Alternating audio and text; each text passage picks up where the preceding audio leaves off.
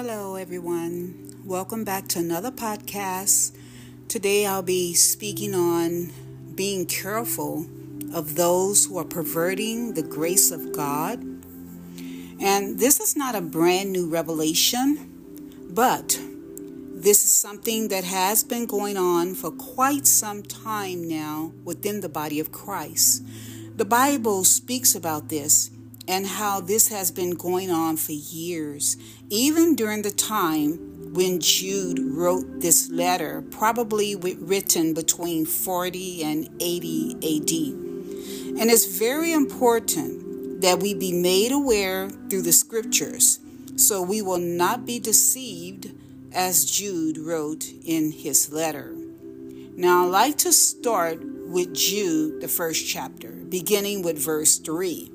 And again, the letter of Jude was written by Jude, who was an apostle and servant of Jesus Christ, and also the brother of James.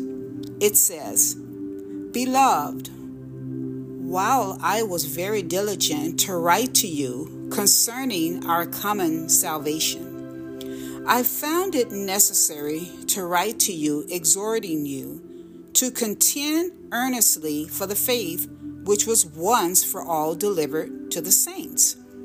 For some godless people have slipped in unnoticed among us, persons who distort the message about the grace of our God in order to excuse their immoral ways, and who reject Jesus Christ, our only Master and Lord.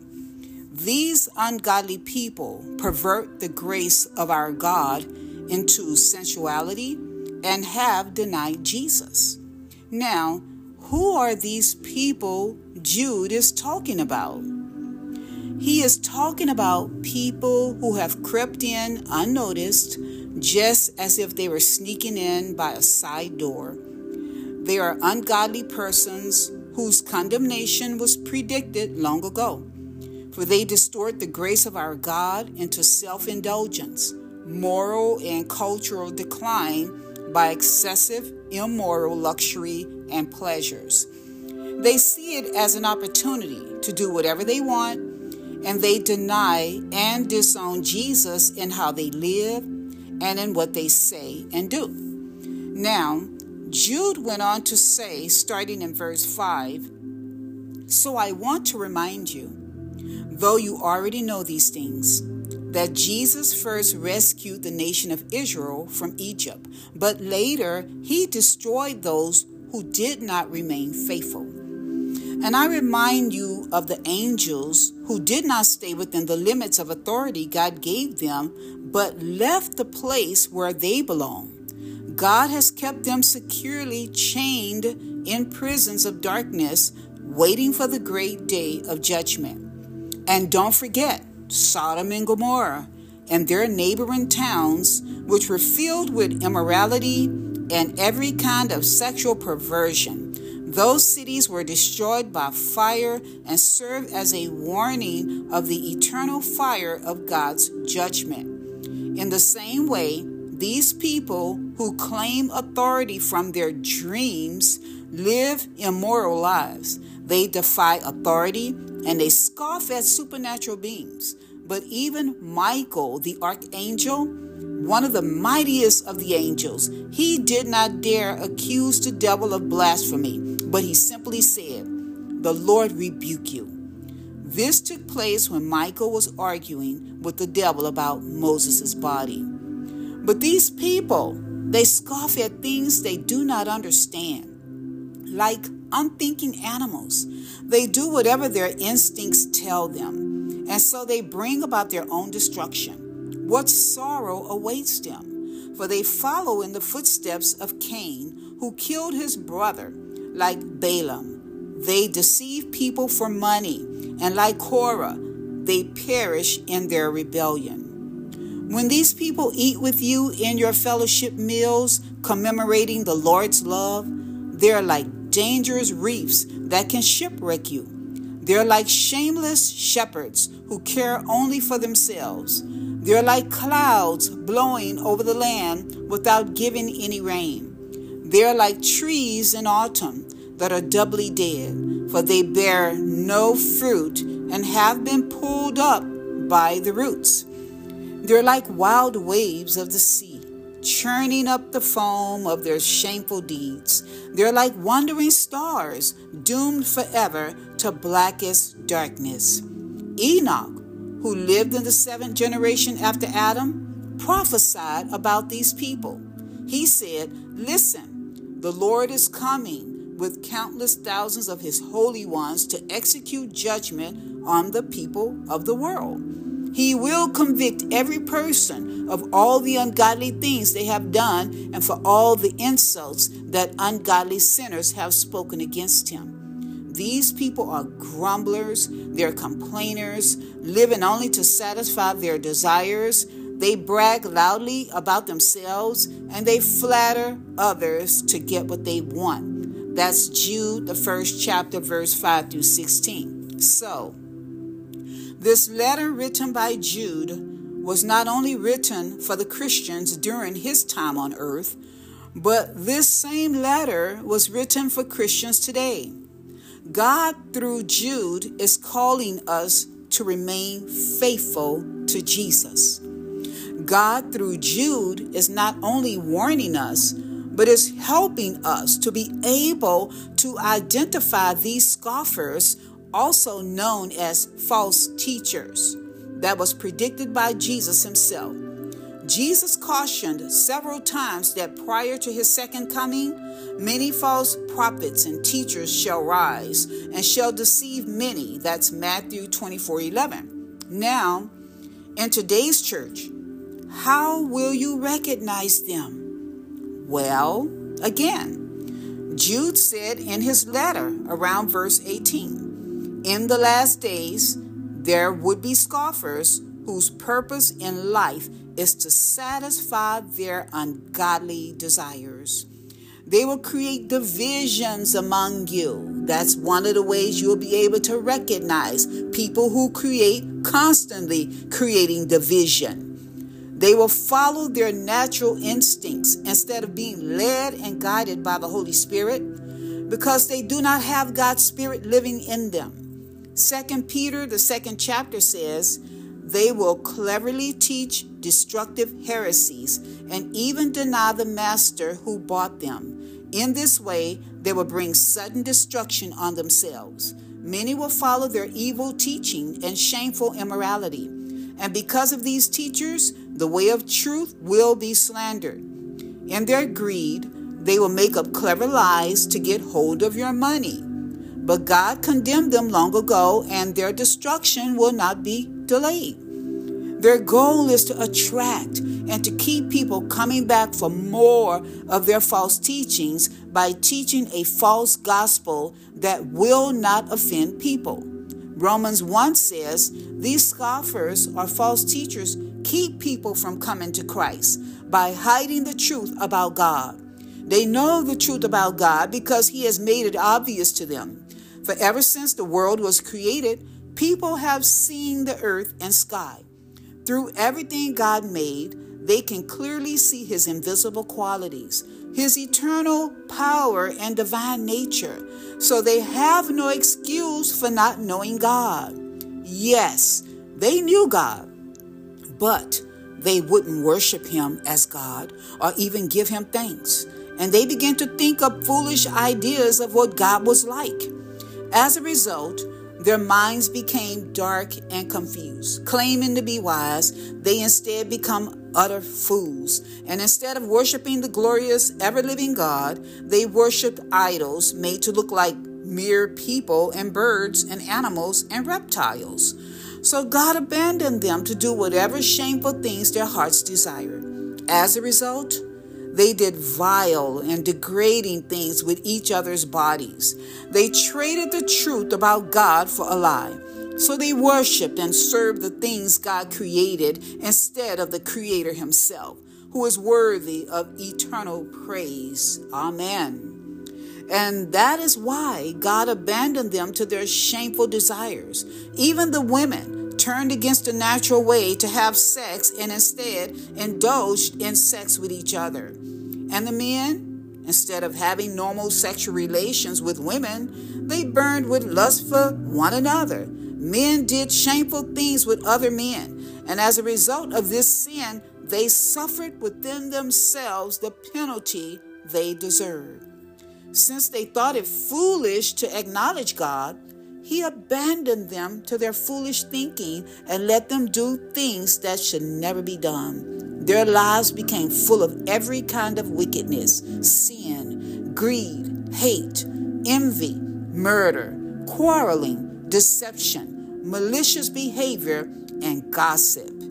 They're backstabbers, haters of God, insolent, proud, and boastful. They invent new ways of sinning, and they disobey their parents. They refuse to understand. They break their promises. They're heartless, and they have no mercy. They know God's justice requires that those who do these things deserve to die. Yet, they do them anyway. Worse yet, they encourage others to do them too. That's Romans 1:21 through 32. So, this is why God revealed to Jude to encourage the readers of this letter, those who are truly in Christ, those who are born again and filled with the precious Holy Spirit. He encourages us to remain faithful.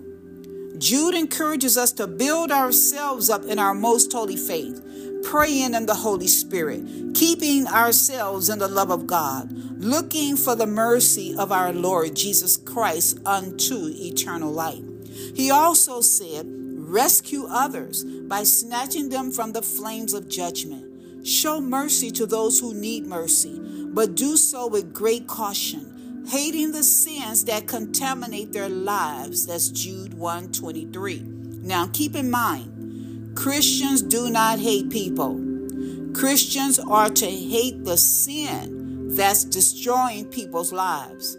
We hate sin because God hates sin. And we love people because God loves people and doesn't want anyone to perish or to be destroyed. My encouragement for all of us is to stay in God's Word. Be refreshed and filled with the Holy Spirit every day. Build yourselves up through prayer, worship, praise, and thank God daily for the life He's given you through Christ Jesus our Lord. Guard yourselves from the lies and deceptions of the enemy and from false teachings that because of grace, you can do whatever you want, they say. Because of grace, you can do whatever you want, live however way you want, indulge in your flesh, and still go to heaven because of God's grace. Not so, my friend. Because of God's grace, God is still reaching out, pleading for people to repent of their sins and to return to Him while there is still time. Shall we continue in sin that grace may abound? God forbid. Or another way of putting it, certainly not. Since we have died to sin, how can we continue to live in it? You probably won't hear a message like this at church these days, and that's why you must get in the Word for yourself. But you must not forget this one thing, dear friends. A day is like 1,000 years to the Lord, and 1,000 years is like a day. The Lord isn't really being slow about His promise, as some people think. Nope. He is being patient for your sake. He does not want anyone to be destroyed, but He wants everyone to repent. 2 Peter 3:8-9. Now that's grace. God saved you by His grace when you believed. And you can't take credit for this. It is a gift from God. You have been saved through faith, and that not of yourselves. It is the gift of God, not of works, lest anyone should boast. So I say to each of us today, stay focused. Stay with Christ. Stay in God's Word. Be refreshed and filled with the Holy Spirit every day. Don't be tricked, duped, or deceived. But build yourselves up through prayer, worship, praise, and thank God daily for the life He's given you through Christ Jesus. May this message be a blessing to all who hear it. And may the convicting power of the Holy Spirit continue to flow in the areas of your life where you need to surrender to Him. I pray blessings and peace. God's will be done. May He guide you along the best path for your life. In Jesus' precious, wonderful, mighty name. Amen.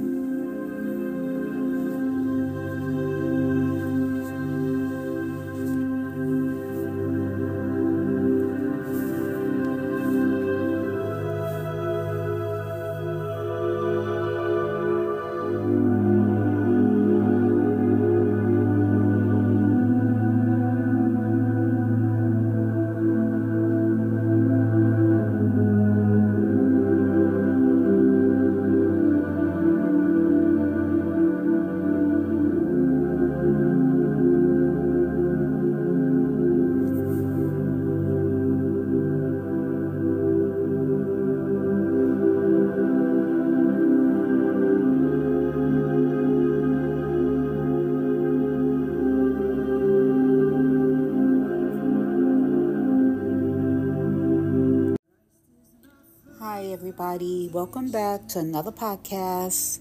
I have a very, very brief word to share. It won't take long. I'd like to ask a question. I started off with this question. Is Christ your firm foundation? Is He the rock on which you stand? And I'm talking about when everything around you is shaking. Are you still glad that He's your foundation? Are you praising Him in the midst of your trials? Are you thanking Him because He chose you to share in His sufferings? That at the right time, you will share in His glory. Are you still glad that He's your rock? Are you still glad that He's your joy in chaos? Do you know that He's your very present help in times of trouble? Are you confident enough in Jesus to the point that you put your whole faith in Him? Because He will never let you down. He's faithful to His promises. He's faithful through generations. And He will be faithful to the end. So why would He fail now? He won't. Jesus encourages us to build our life on Him. He's our firm foundation. Everything else is like sinking sand. Jesus said in the Word, Matthew the 7th chapter, verses 24 through 27, He said, "Therefore, everyone who hears these words of mine and puts them into practice is like a wise man who built his house on the rock. The rain came down, the streams rose, and the winds blew and beat against that house. Yet it did not fall, because it had its foundation on the rock. But everyone who hears these words of mine," Jesus said, "and does not put them into practice is like a foolish man who built his house on sand. The rain came down, the streams rose, and the winds blew and beat against that house. And guess what? It fell with a crash." Again, that's Matthew 7, 24 through 27. So, to make this a little more easier to understand, Jesus is saying, some people listen to His message and they obey it. Those people are like a wise man who built his house on solid rock. Homes that are built on rock or concrete have a more stronger foundation. So when a storm comes with a lot of rain and wind, rain is symbolic and wind is symbolic of the storms of life. There will be times we will go through very difficult situations and circumstances in life. But Jesus said, "I have told you these things so that in me you may have perfect peace. In the world you have tribulation and distress and suffering. But be courageous, be confident, be undaunted, be filled with joy." He said, "I have overcome the world." That's John 16:33. The rivers rising up high is symbolic of problems going from bad to worse. Have you ever had a bad situation that seemed as if it would never come to an end? And in the midst of that problem, things just became more chaotic, stressful, and frustrating? Strong winds blew hard against that house. That house represents those of us who are in Christ. He's talking about us, you and I. But the house, you, did not fall down because you built your house on rock. And Jesus is that rock. Jesus is our solid, firm foundation. The scriptures go on to say, others listen to his message, but they do not obey it. Those people are like a fool who built his house on sand. Now, sand is sinking. You ever go to the beach and dig your feet into the sand? It feels so good. But there's nothing underneath the sand that's solid. Your feet just kind of sink into the sand. So if you were to build a house using sand as a foundation, when the storm comes and the waters rise, that house will be washed away or it will crash. So when the strong winds blow hard against those who are not rooted in Christ, those who do not put their trust in him, those who never pick up their Bible and read them, guess what? That house or those persons, they'll fall apart. They'll throw in the towel. They'll quit or give up or run away. And then they miss out on the blessing that could have been theirs only if they had been building on their firm foundation with God's word. Jesus never told us that it would be easy and that we will never go through anything. But he did say, trust in him with all your heart and lean not on your own understanding. In all your ways acknowledge him, and he shall direct your paths. That's Proverbs 3, 5, and 6. The Bible also says, many are the afflictions of the righteous, but the Lord delivers him out of them all. That's Psalms 34, 19. This means those who have been made righteous through Jesus Christ may have troubles often, but the Lord saves us from them all. He saves us from every danger. So if you're going through a storm right now, or any persecution, or any difficulty or suffering for doing what is right, and you're waiting on God to move on your behalf in your situation, He's going to do it. He wants you to trust him. He is faithful to his promises, and he will reward you for trusting in him and being obedient. So don't worry. Don't be afraid. Remember, it is better to suffer for doing good, if that is what God wants, than to suffer for doing wrong. That's 1 Peter 3, 16 and 17. So remember, Jesus will never let you down. He's faithful through every season. So why would he fail now? He won't. So I encourage you to stay strong in him. Build on your firm foundation with his word. Continue to pray and build yourself up in your most holy faith, trusting in him to bring you through every circumstance, every situation, and remain at peace. He's going to do it. He wants you to believe that. God bless you. Enjoy the rest of your day in Jesus' name.